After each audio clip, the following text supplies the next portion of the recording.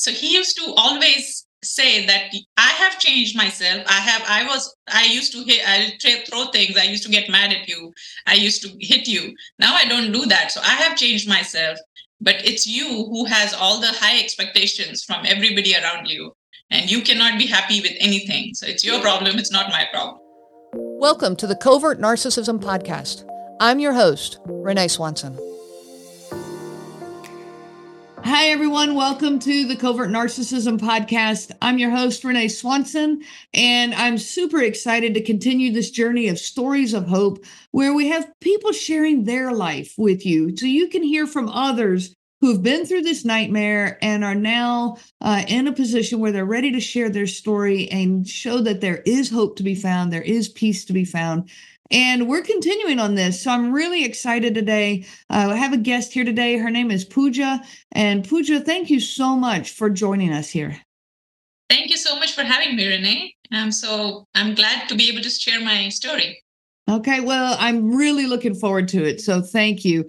Can you get us started by maybe giving us a snapshot of, your life that brought you to this place of covert narcissism, education?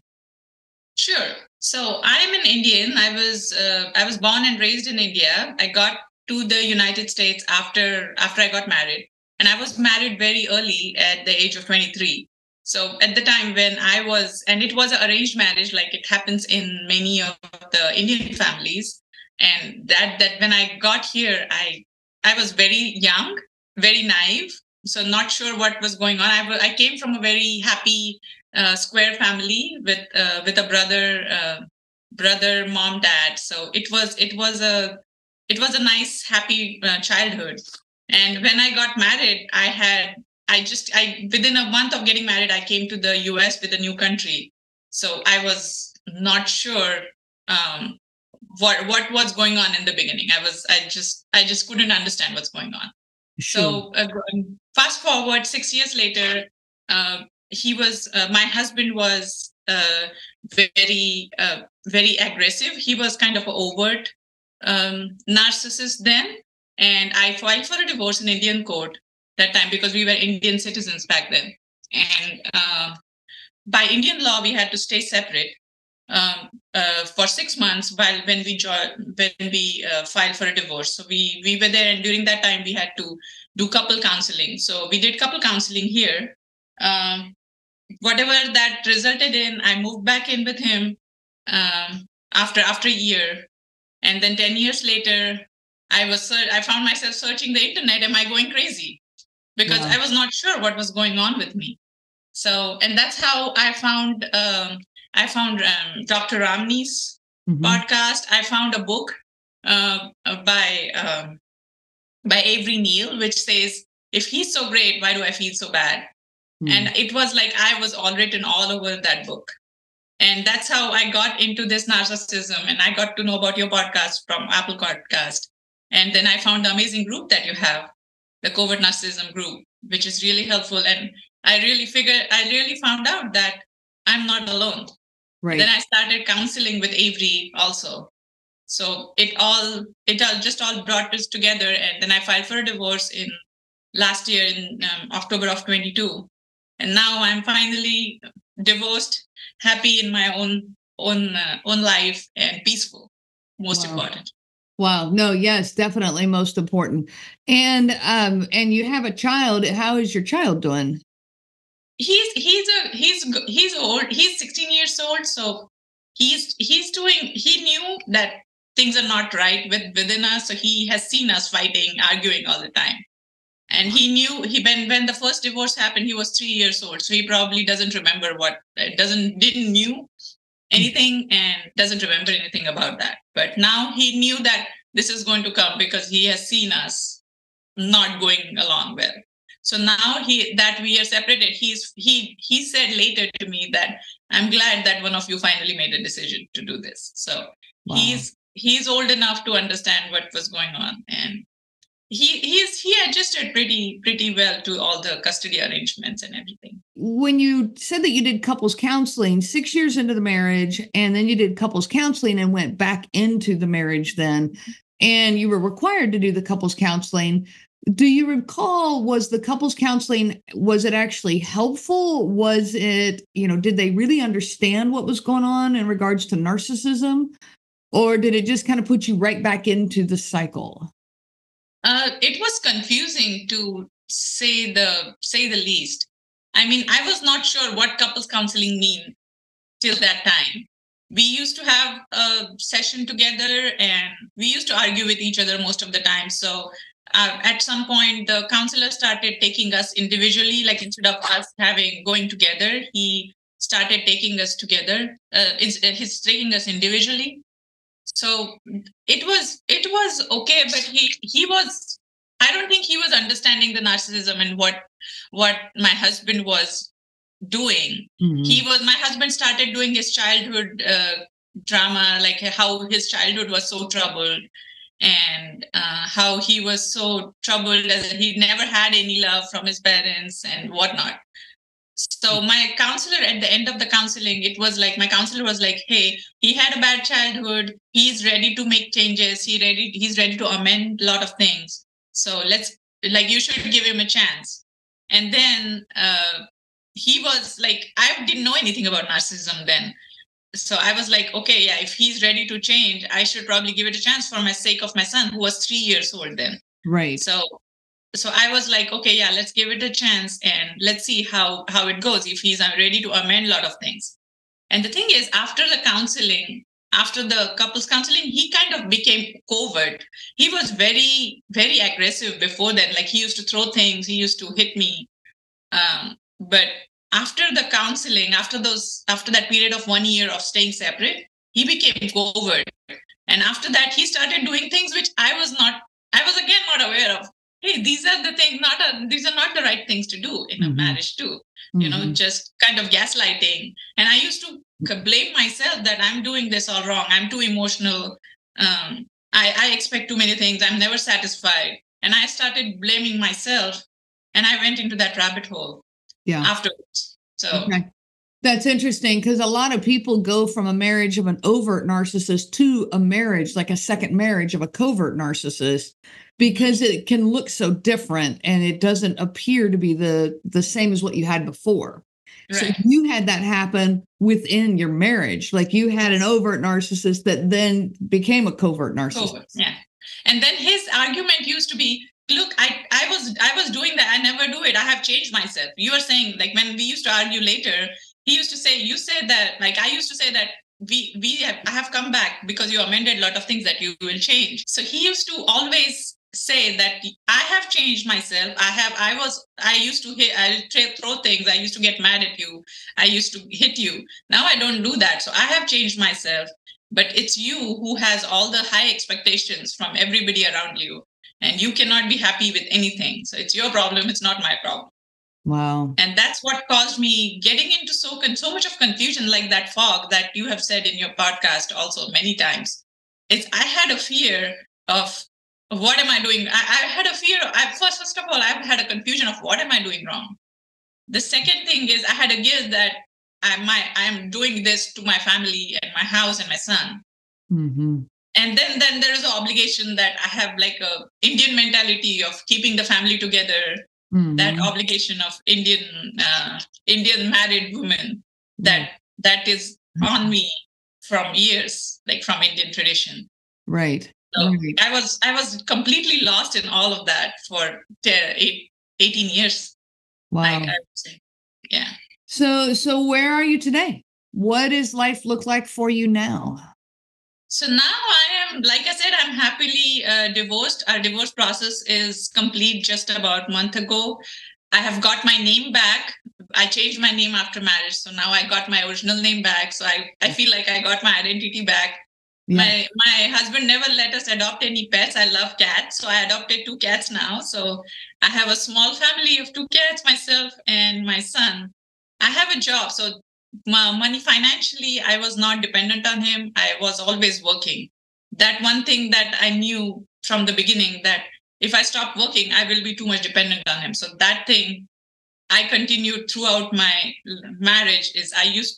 Once I came here, within 1.5 years, I got my work permit. So since then I'm working. So I was never financially dependent on him anyways. So now I have my house, I have my 2 pets and my son. So I'm very peaceful and very happy with how I'm living. It's not easy. Yeah. It's definitely hard. There are things that come up every single day that I never thought of or never paid attention to in the past.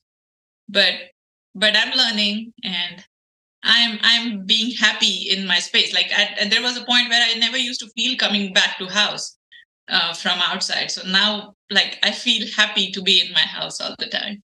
That's an amazing feeling, is when you can be in your own home and be peaceful and happy. Yes. Yeah. So with a divorce being that fresh, a lot of times the feelings of all the sadness and grief and anger even can come out first before we reach that place of peacefulness. Have you experienced that, or did that come out before the divorce and was part of your healing journey? It did come out. The divorce was like really long. Like I said, I filed in October of 22, but he was not served until December of 22. So it was a long time, and his father used to stay with us here. So it was him and his father who I assume was like him too. Like that's why he was like that, like a covert narcissist kind of person. And both of them, I was staying with them. He was not served, so I couldn't tell him that I have filed for a divorce. So I was just staying with them like that. And then finally he was served in December. We had our mediation and everything till April, and he moved out of the house on April 1st of last year. So since then I'm living alone. Even if we were not officially divorced, I'm staying living alone. So it's been almost 9 months now that I'm living alone. So the initial few months were really stressful, because like in this big house, I'm staying alone in the big house, like looking at the walls. It was really stressful. I used to get scared, going upstairs in the night, because I'm not sure what will happen downstairs when I'm not here. Right. But yeah, eventually it got down. I got used to it, and now it's very, very, very peaceful and very easy. Good. I bring that up because a lot of people can confuse that period of grief and sadness and even depression that can hit there. They will confuse that with, it must mean that I want the relationship back. And that's not the case. That's not the case. Another thing is, I was doing, like I said, I was Avery Neal, whose book I read. I reached out to her, and she's my counselor now. I'm still doing the counseling with her. So throughout my journey, even before I filed for divorce, I used to do counseling with her to talk to her about my experience. And she kind of walked me through. So she's there, right, even till now. So whenever I feel anything, whenever I feel lonely, like how to deal with my friends, like, because I'm different now, all my friends have a different life, and my priorities are different. My life is different. Mm-hmm. And I still don't have that circle of single moms or single women. Mm-hmm. So it gets different sometimes when I get into with my old friends, their life, their topics of discussion. I feel like odd person in that group now. Okay. So Avery has been really helpful in that counseling has been really helpful for me to walk me through all these things. And she's been really the guide for me through my journey. Good. So yeah, I was depressed. I was lonely for first few months, maybe say 4 or 5 months when I started. But like since maybe October of last year is when I started getting into this. I started some meditation too. I was not at all like, my mind was so confused that I didn't even know what to do with my confused mind. So I started doing meditation and some yoga. So that helped me too. Good. To go some spiritual work. That helped me too, to calm my mind down. Yeah, I highly recommend that, and I talk about it some in my podcast, but I do highly recommend meditation as a way to just because our mind goes into hyperdrive in these marriages, and it continues even after a separation or divorce. That hyperdrive doesn't go away immediately. And so you've got to find some path, the mindfulness or meditation, to help you calm your mind back down. Yeah, and that really helped. I would say the same thing. I would recommend meditation to anybody who is trying to get them. So even if you are in the relationship, I know you can't even think of meditating that time. But even if your mind wanders, just sit there for yourself for a few minutes and just focus on your breathing. Yeah. How much and it was very difficult for me. I couldn't concentrate for a second initially. But now that I'm doing it for a few months, I can be in the moment for at least 5-10 minutes now. Right. So it will come. It does get better. It does get better, but initially you will feel like, hey, I cannot do this. This is not working for me. But you have to give it time. Yeah. Okay.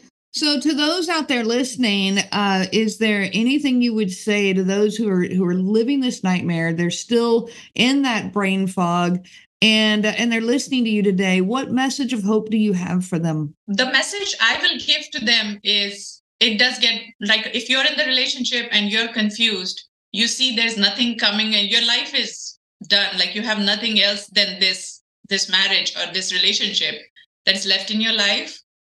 But think about, it's about your perspective, how you look at things. So even if you see it that way, there is another perspective to it. And the other perspective is beautiful. The other way of living life is beautiful. It's scary. Living single, for me, the narcissistic relationship was through a marriage. And living single was the scariest thought in the foreign country. I don't have any family around here. I have a lot of friends, but I don't have any family here. So living alone in a foreign country away, 16, 17 hours away from your family, even to fly, it's a very scary thought when you're alone and you have kids to take care of. You have to manage your finances. You have to manage your life. But again, you have to take that chance. Look at the perspective. You have to do it for, you, Renee, say all the time. It's for your peace.